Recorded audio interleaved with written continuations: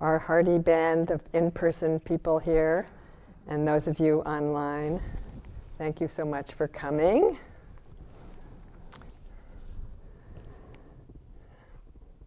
So,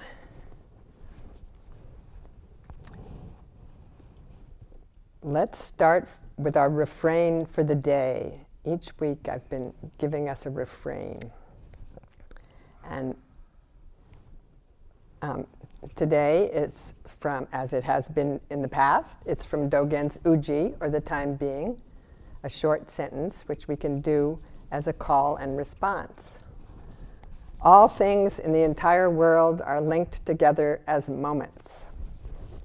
All things in the entire world are linked together as moments. You'll get better at it as we repeat it. So today I'm going to take a meandering path through the subjects of past time, memory, and the practice of art, a little bit about that.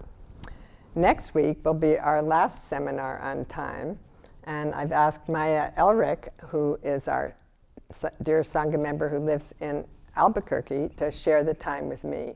She'll speak for the first half of the Dharma talk, and I'll do the second. She's a geologist, and she'll speak about geological time and how this long view can help us as we look toward the future. I think she'll speak about that, among other things.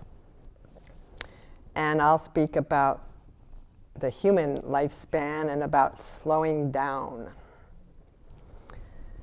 So the more I study time, the more I see that everything is connected to time. I'm becoming kind of bewitched by the subject, wanting to learn more, everything. I keep wanting to read things that people point me to, and I want to share everything I learn, which of course is impossible.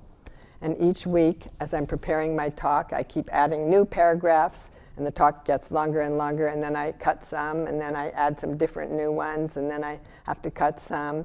And I just go on and on like that. And I've been working on this talk for days, but it's still not really finished. And so why is this happening to me? I think it's because it's about time. And I took the subject up in the first place because I struggle with time. And so I wanted to look at that and look at time in general, not just my own struggle. But I think I've put myself in a kind of time laboratory where I'm grappling with time at a really visceral level during these weeks, noticing how it passes from one human-defined week to the next, from a day we humans have arbitrarily agreed to call Wednesday, to the next day with the same label, which we have decided will come 7 days after the last one. And right now, here I am starting my third talk, and tomorrow it will be Thursday, and then there will be one more talk to go. So this coming week I vow not to struggle so much with time. I'm going to try to have a more comfortable relationship. I've been saying that to myself, but I'm really going to try again and see if time and I can go along together. I'll try to hold hands with time, and I'll report back to you how it goes. And even if I do struggle with my talk next week, I'm still happy to get to do it again. I've really enjoyed these explorations a lot. And there's another important and alive part of these seminars, which is that you are all here too, with me, on Zoom and in this room, and you are part of what happens too. And that part is unknown right now to any of us. I can't decide what words get spoken. I'm saving time for that part, time for spontaneity, time for the unexpected. Norman suggests that it's a good idea to agree with reality. I see that this means agreeing with time, too. And agreeing with time means going with the flow. All things in the entire world are linked together as moments.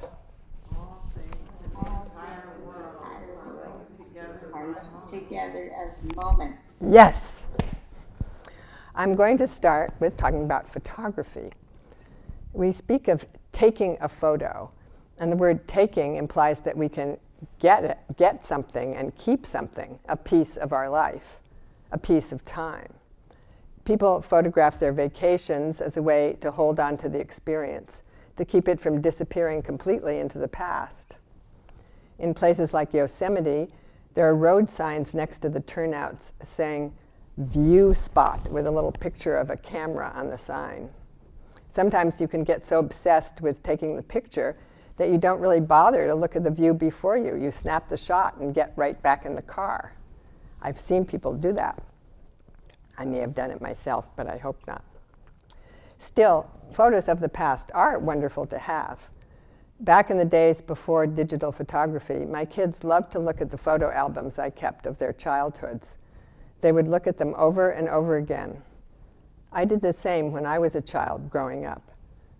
I'd look at the photo of myself at about 3 in a dress with big red flowers on it, standing in my grandmother's garden holding a watering can. I think I can remember that moment, but do I just remember the photo? Does it matter? For me, the practice of photography is a practice of gratitude. Gratitude for light itself and for how generous it is to land on everything it meets. All you have to do is frame it. It's also the practice of gratitude for time, for the moments that keep being given.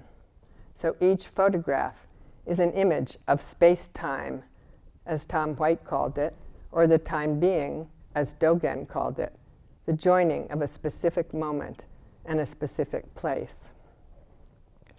A couple of weeks ago, I spoke about my experience on the Capitol Corridor train from Sacramento to Berkeley, when I realized with great joy that I was riding the train through the moments of my life, each one flowing into the next, and each one framed out the window. I'm particularly fond of the Capitol Corridor ride, and I've taken lots of photos of the scenery out the window at different times of day. I had a little show of these photos some years ago at a local bakery, and I want to show you a couple of these because they say something about time. They are photos of impermanence. Each click of the shutter is me saying, now, now, now. And as soon as I say it, it's not now. Maya, can you put the first one up? So Maya's going to screen share one of these in the series.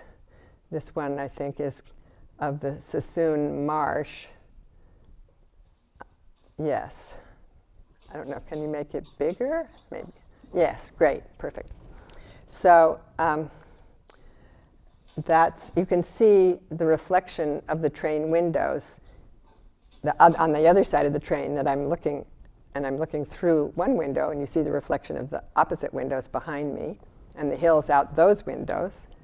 And you see a flock of birds in the air between the two window reflections.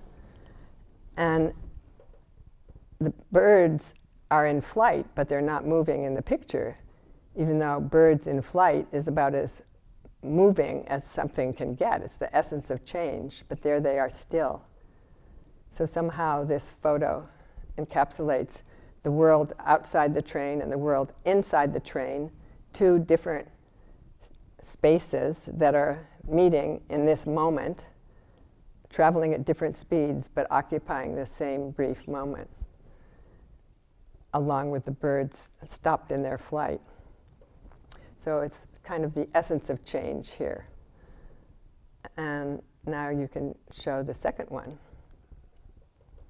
This one is taken of the old C&H sugar factory in Port Costa, and the train goes right by it.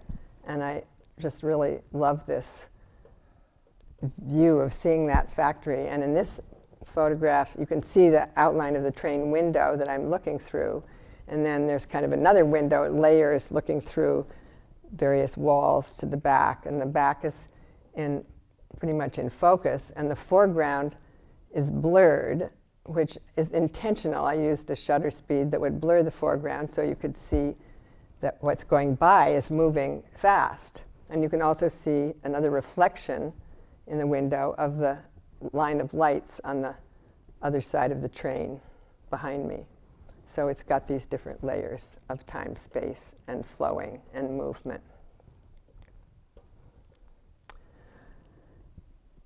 So, thank you. You can take that down.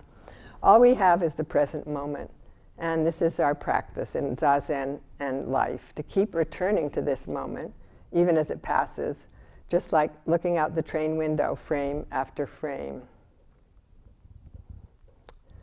Photography can't stop time from flowing, but it can take what we think of as a moment in time and flatten it like a pressed flower.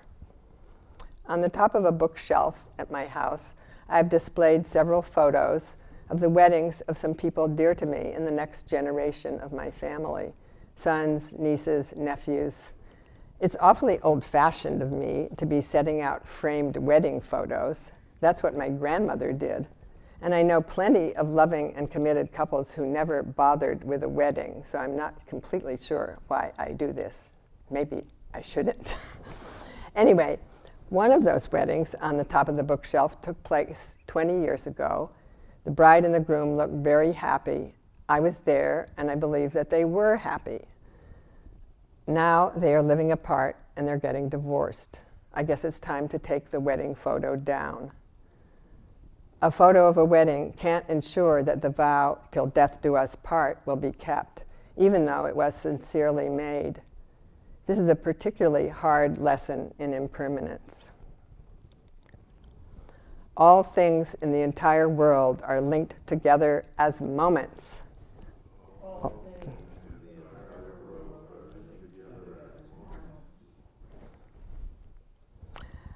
So, photos can bring back memories of the past, but the past is over and gone, completely outside of the present in which we live. So what are memories? Memories seem to be something we have. They are possessions of a kind. Does that mean we possess the past?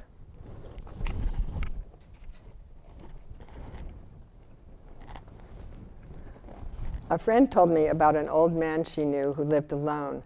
She asked him with concern, "Aren't you lonely?" "No, I have my memories," he said. He must have had a good life.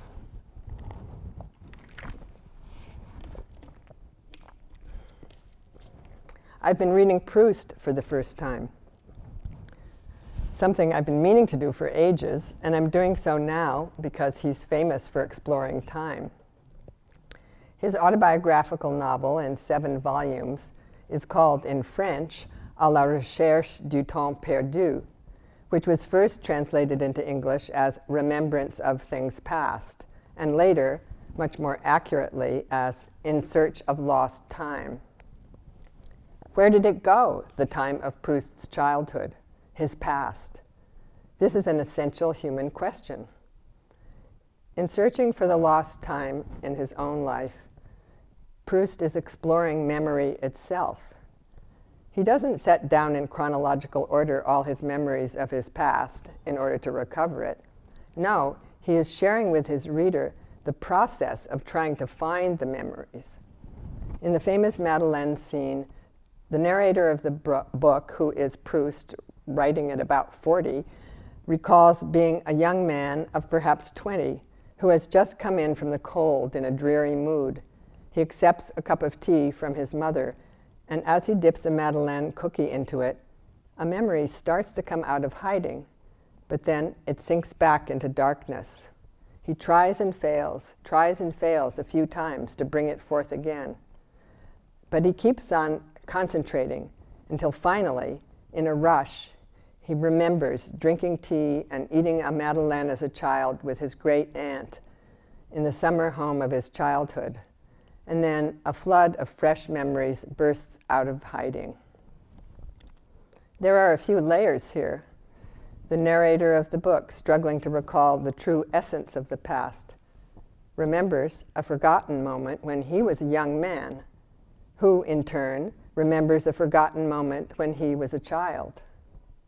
Like Dogen says, all things in the entire world are linked together as moments. All things in the entire world are linked together as moments. One of my favorite books about time is called A Primer for Forgetting, Getting Past the Past, by Lewis Hyde, who is an old friend of Norman's.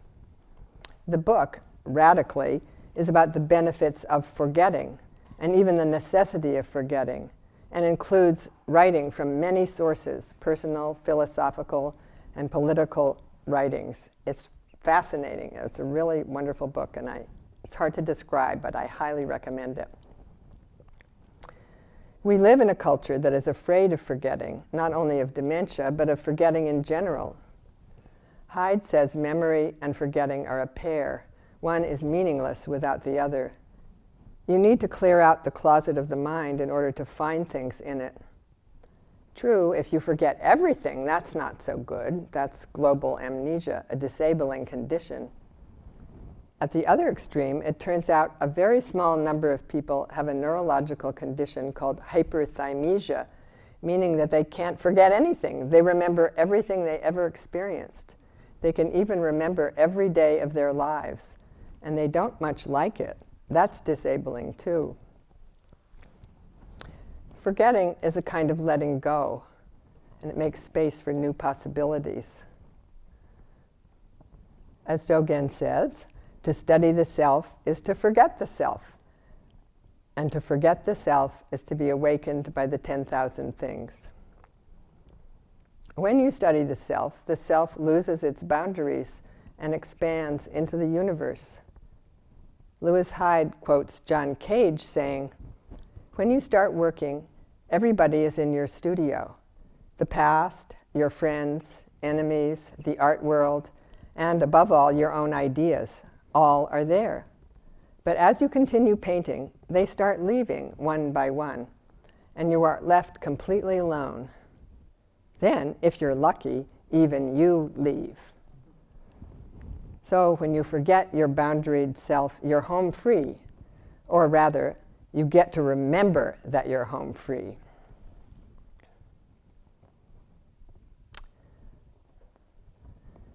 We have memories, but memories are not the past itself. Different people who are at the same place at the same time remember what happened differently. It's a famous subject for couples to have arguments about. Remember when we got that flat tire in Nevada? No, it wasn't Nevada. It was Idaho. And our own memories of the past change their shape and color at different times in our lives. Our insights in the present can change the stories we tell ourselves about the past. And that, in turn, can change how we feel about our life in the present. A few years ago, an old friend from high school sent me a packet of letters I had written to her in my teens and early 20s. I spent the better part of a day reading through them, immersing myself in forgotten experiences that happened more than half a century in the past.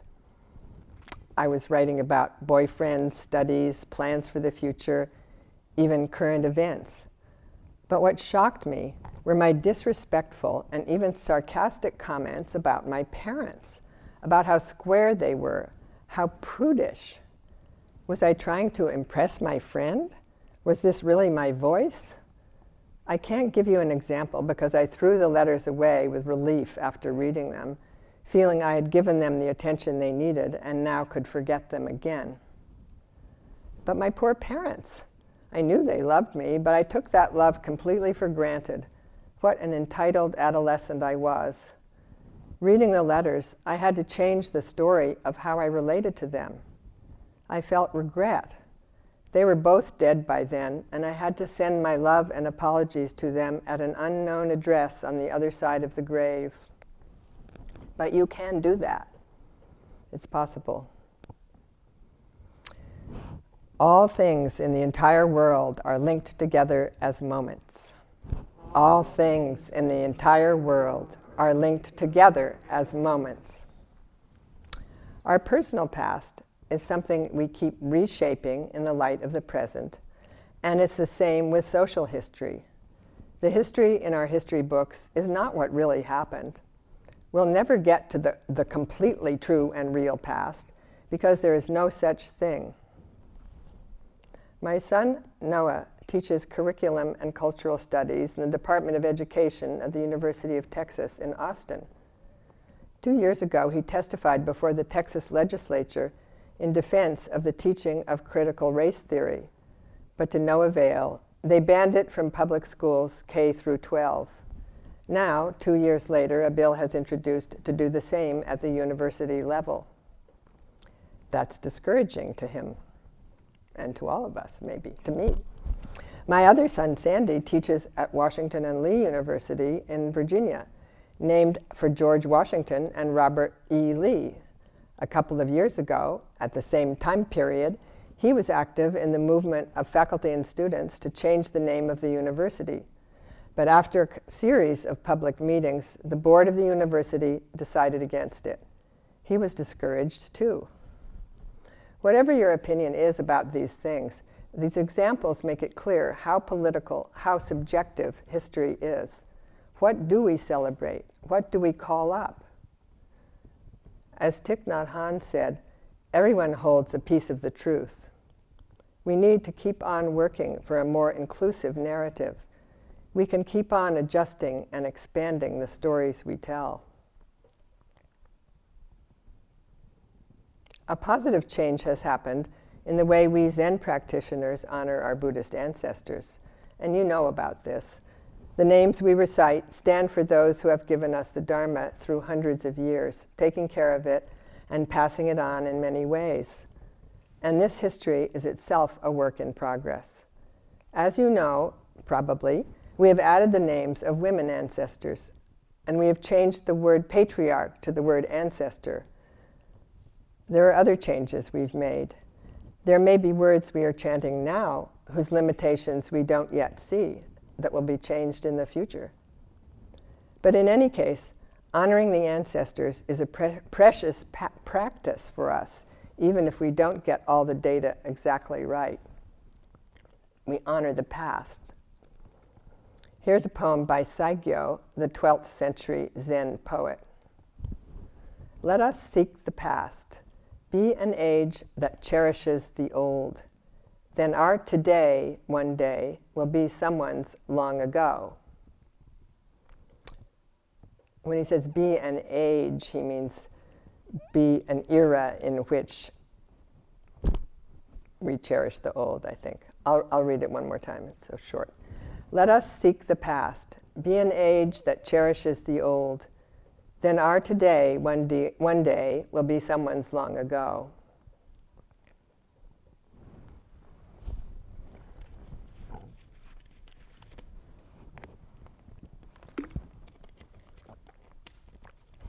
Intensely painful feelings in the present are connected with experiences that are now in the past. But the past is gone, isn't it? So how can we deal with the pain of regret, trauma, or grief? We can't go back and change the way things happen. The past is gone, but not the marks on us, as in the title of Babette Rothschild's book about trauma, The Body Remembers. I won't be going into this important topic here now, but I want to acknowledge it and to give a nod to the excellent work of Gabor Mate on healing from trauma. And for now, I just want to say that healing from the past is possible by working with what we have in the present, the memories, the scars, the monuments, the history books, and original sources. We can share the past as widely and as inclusively as possible, going beyond ourselves to enlarge the story going forward. All things in the entire world are linked together as moments. All things in the entire world are linked together as moments. Now I'm going to turn to music and say a few words about music. Music is an art form that's made out of time. The composer or performer requires of his audience a certain amount of time. All sound happens in the flow of time, like the stream at Tassajara with its changing harmonies that kept running on the other side of the Zendo wall from where I sat for 3 months, 4 years ago, in a practice period. I came to think of that stream as the actual sound of time passing. You can't flatten the sound of the stream or a piece of music into a single instant in order to hear it all at once. A painting or a book takes time to read or see, but you get to decide how much time. It's not made out of time the way music is. You can't pull a piece of music out of the air on its way to your ear and put it in your pocket. Music is invisible. This makes it magic. You may have heard of John Cage's piece called 4:33, or 4 minutes and 33 seconds. Its title tells you how long it takes to perform the piece. And that's what the piece is, 4 minutes and 33 seconds of time. You can watch a video of it on YouTube. A pianist in a tuxedo comes onto the stage, sits on the piano bench, opens the blank score in front of him, and sits still, not touching the piano, for 4 minutes and 33 seconds. I'd play it for you myself, but I think it's a bit too long. And anyway, it requires a piano. The piece is funny, but it's really serious. It's a joining of sound and silence. It's an illustration of John Cage's belief that all sounds are music. He is encouraging us to listen. The performers in 4:33 are actually the audience members, coughing, rustling in their seats, shifting their feet. These little sounds are the music, along with the silence around them. Cage says his favorite sound is silence. And unless you're in a completely soundproof room, silence is full of sounds. Whatever sounds he hears are fine with him, including the sound of traffic. He says 4:33 is different every time you hear it, and that makes it alive. Cage wants us to notice this. You might not be surprised to know that Cage was a student of Zen. I talked with my friend Kurt Rohde about time and music. He's a composer and a violist with the Left Coast Chamber Orchestra Ensemble in San Francisco. We talked about rhythm. There is rhythm and ritual in every human culture, drumming and rhythmic vocalization. And the phenomenon of rhythm is connected to the rhythm of life. The pulsations in the body, heartbeat, breath, are inescapable. Kurt said, in Western music, you group pulsations together. We're drawn toward symmetry. That's why 3/4 time is so different from 4/4 time. It's unevenly weighted, and it forces us to attend in a different way. We are always trying to organize things in our mind rhythmically, even long pieces, long sound patterns. The human brain is pattern seeking. We form patterns out of sounds, whether they are random or not. We want to hear the beat in music, to feel when to tap the foot. Kurt says, I like to use the elasticity of time in my music to change the rhythm. How can a flow be prolonged and then disrupted? When the rhythm is varied unexpectedly, we wake up and hear freshly. Kurt says that in order to share his work, he has to take up people's time. And because of this, he feels a responsibility to free people from thinking about time while they are listening to his music. They give him their time, and he gives them a chance to lose track of time. When a piece is over, it's gone, like the past. But the good news, he says, is that there's nothing more to come. There's a completeness. When music is being made, everybody is listening, both music makers and audience. Kurt suggests bringing meditative practices to music, to listening. He says listening is democratic, shared. No one's in charge of your listening. He says, music imitates life maybe more than other arts because of its impermanence, because it flows, just as the time of our lives keeps flowing and changing. The Surangama Sutra, which we studied with Norman and Neil during the practice period, emphasizes listening. The Buddha asks 25 sages to describe the method each one used to break through to enlightenment. And the last to go is Kuan Yin, who says that listening to the cries of the world is her method, what she calls perfect penetration through hearing. Am I straying away from the subject of time here? No, because whatever you listen to, it takes time. If you're really listening, you don't interrupt and you don't slap labels on what you're hearing. When someone is speaking to you, you allow for silence.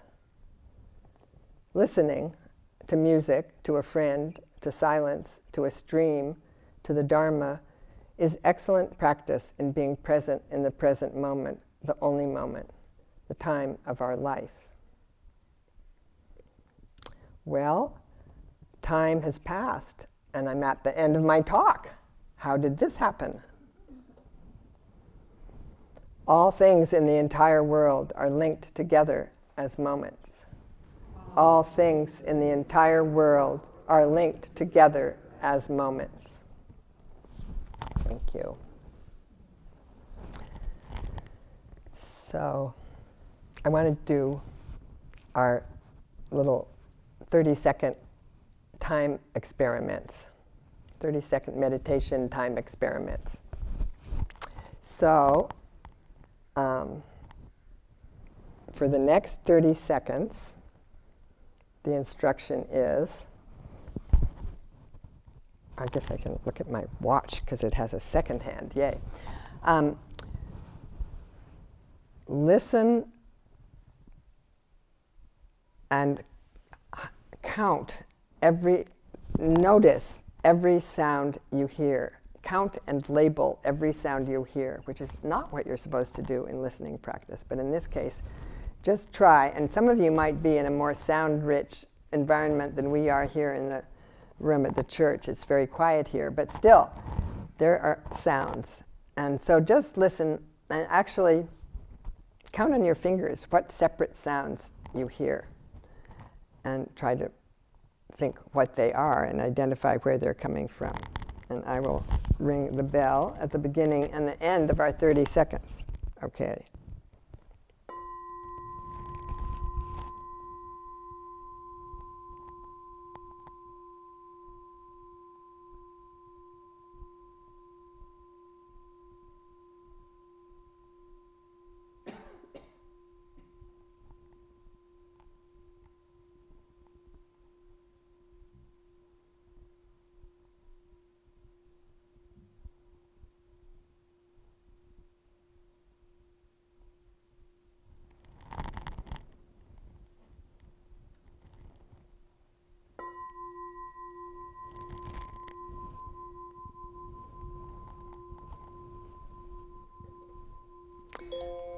Okay, now we're going to do another 30 seconds.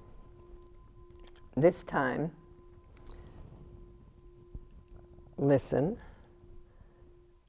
Don't count, don't label, don't identify. Just listen, try to listen to the silence and whatever's in it. Just listen and let it come to you. You can actually listen as if the sound originates inside of you. Try that, as if you are making this sound, or it's coming from you. So, listen to the sounds and the silence as one thing coming from you.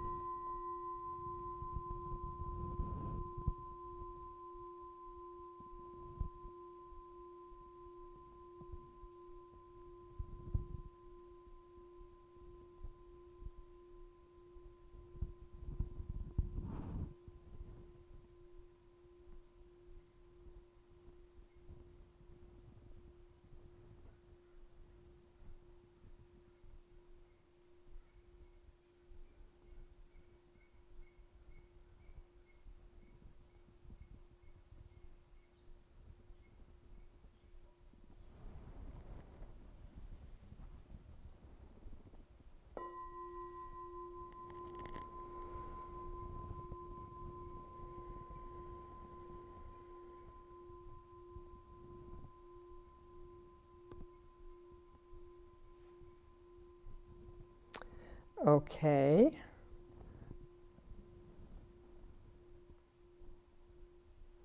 Now I want to do one more meditation experiment with time. This one is different. This is with time and memory. So I will guide you as we do this one.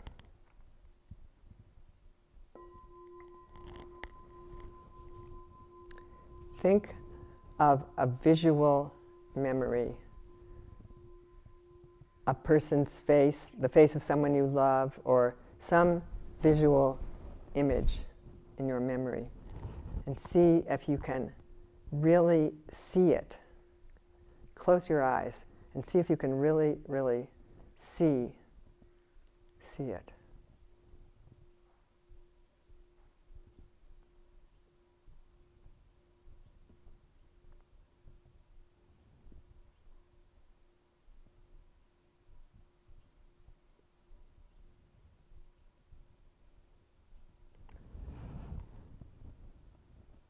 Now, think of a sound memory, a familiar sound memory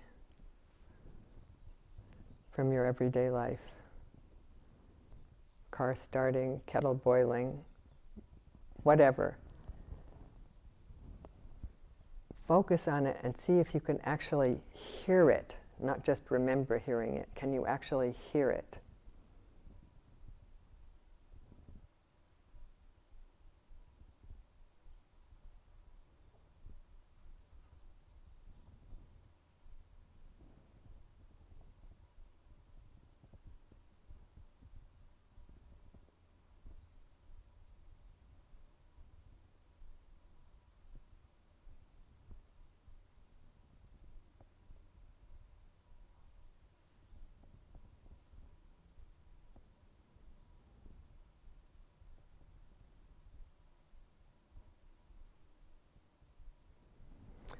Okay. Now, think of a smell memory, a smell you know, and see if you can smell it.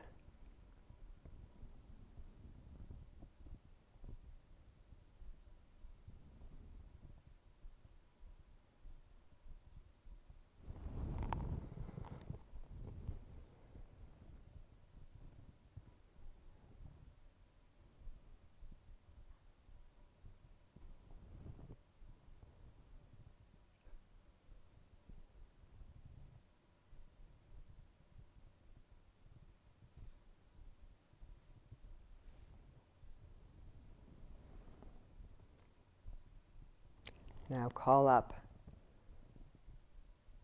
a touch memory, the feel of something you touch, and see if you can actually feel that touch. Not just know you have the memory, but actually feel it.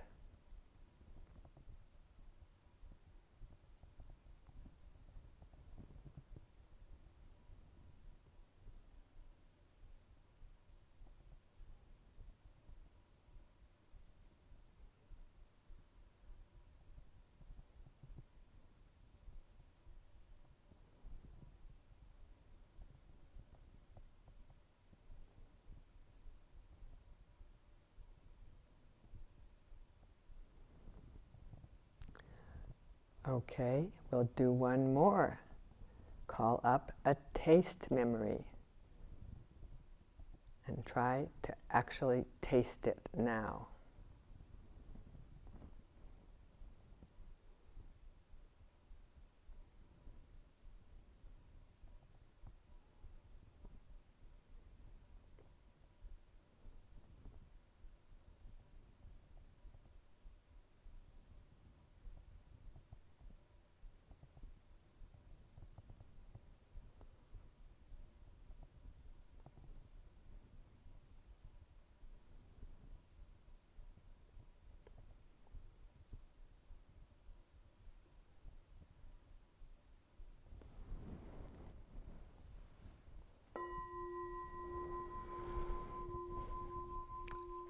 Okay, so there's no particular hypothesis in this experiment and nothing to be proved.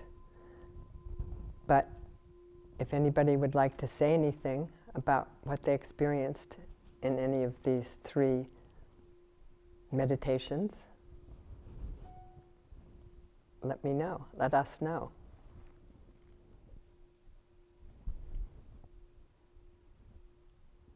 We're going to be going on to breakout groups in a little bit, but we have a little time if we want to talk about this.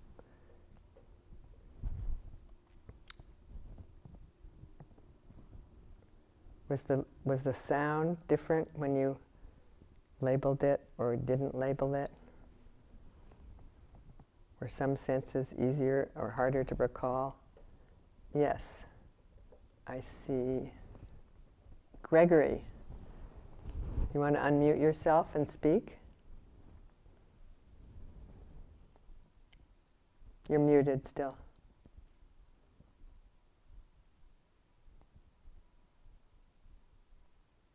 You can't unmute? Maya has to unmute. Oh, Maya, I guess. Can you unmute Gregory, Maya?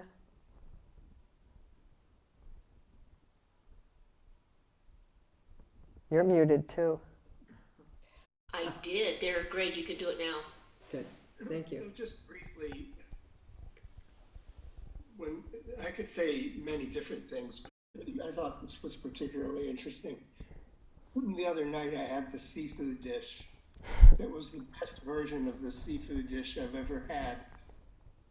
And I didn't want it to end, so I just kept eating it, even after I was full, because I wanted to keep the taste alive as long as I could.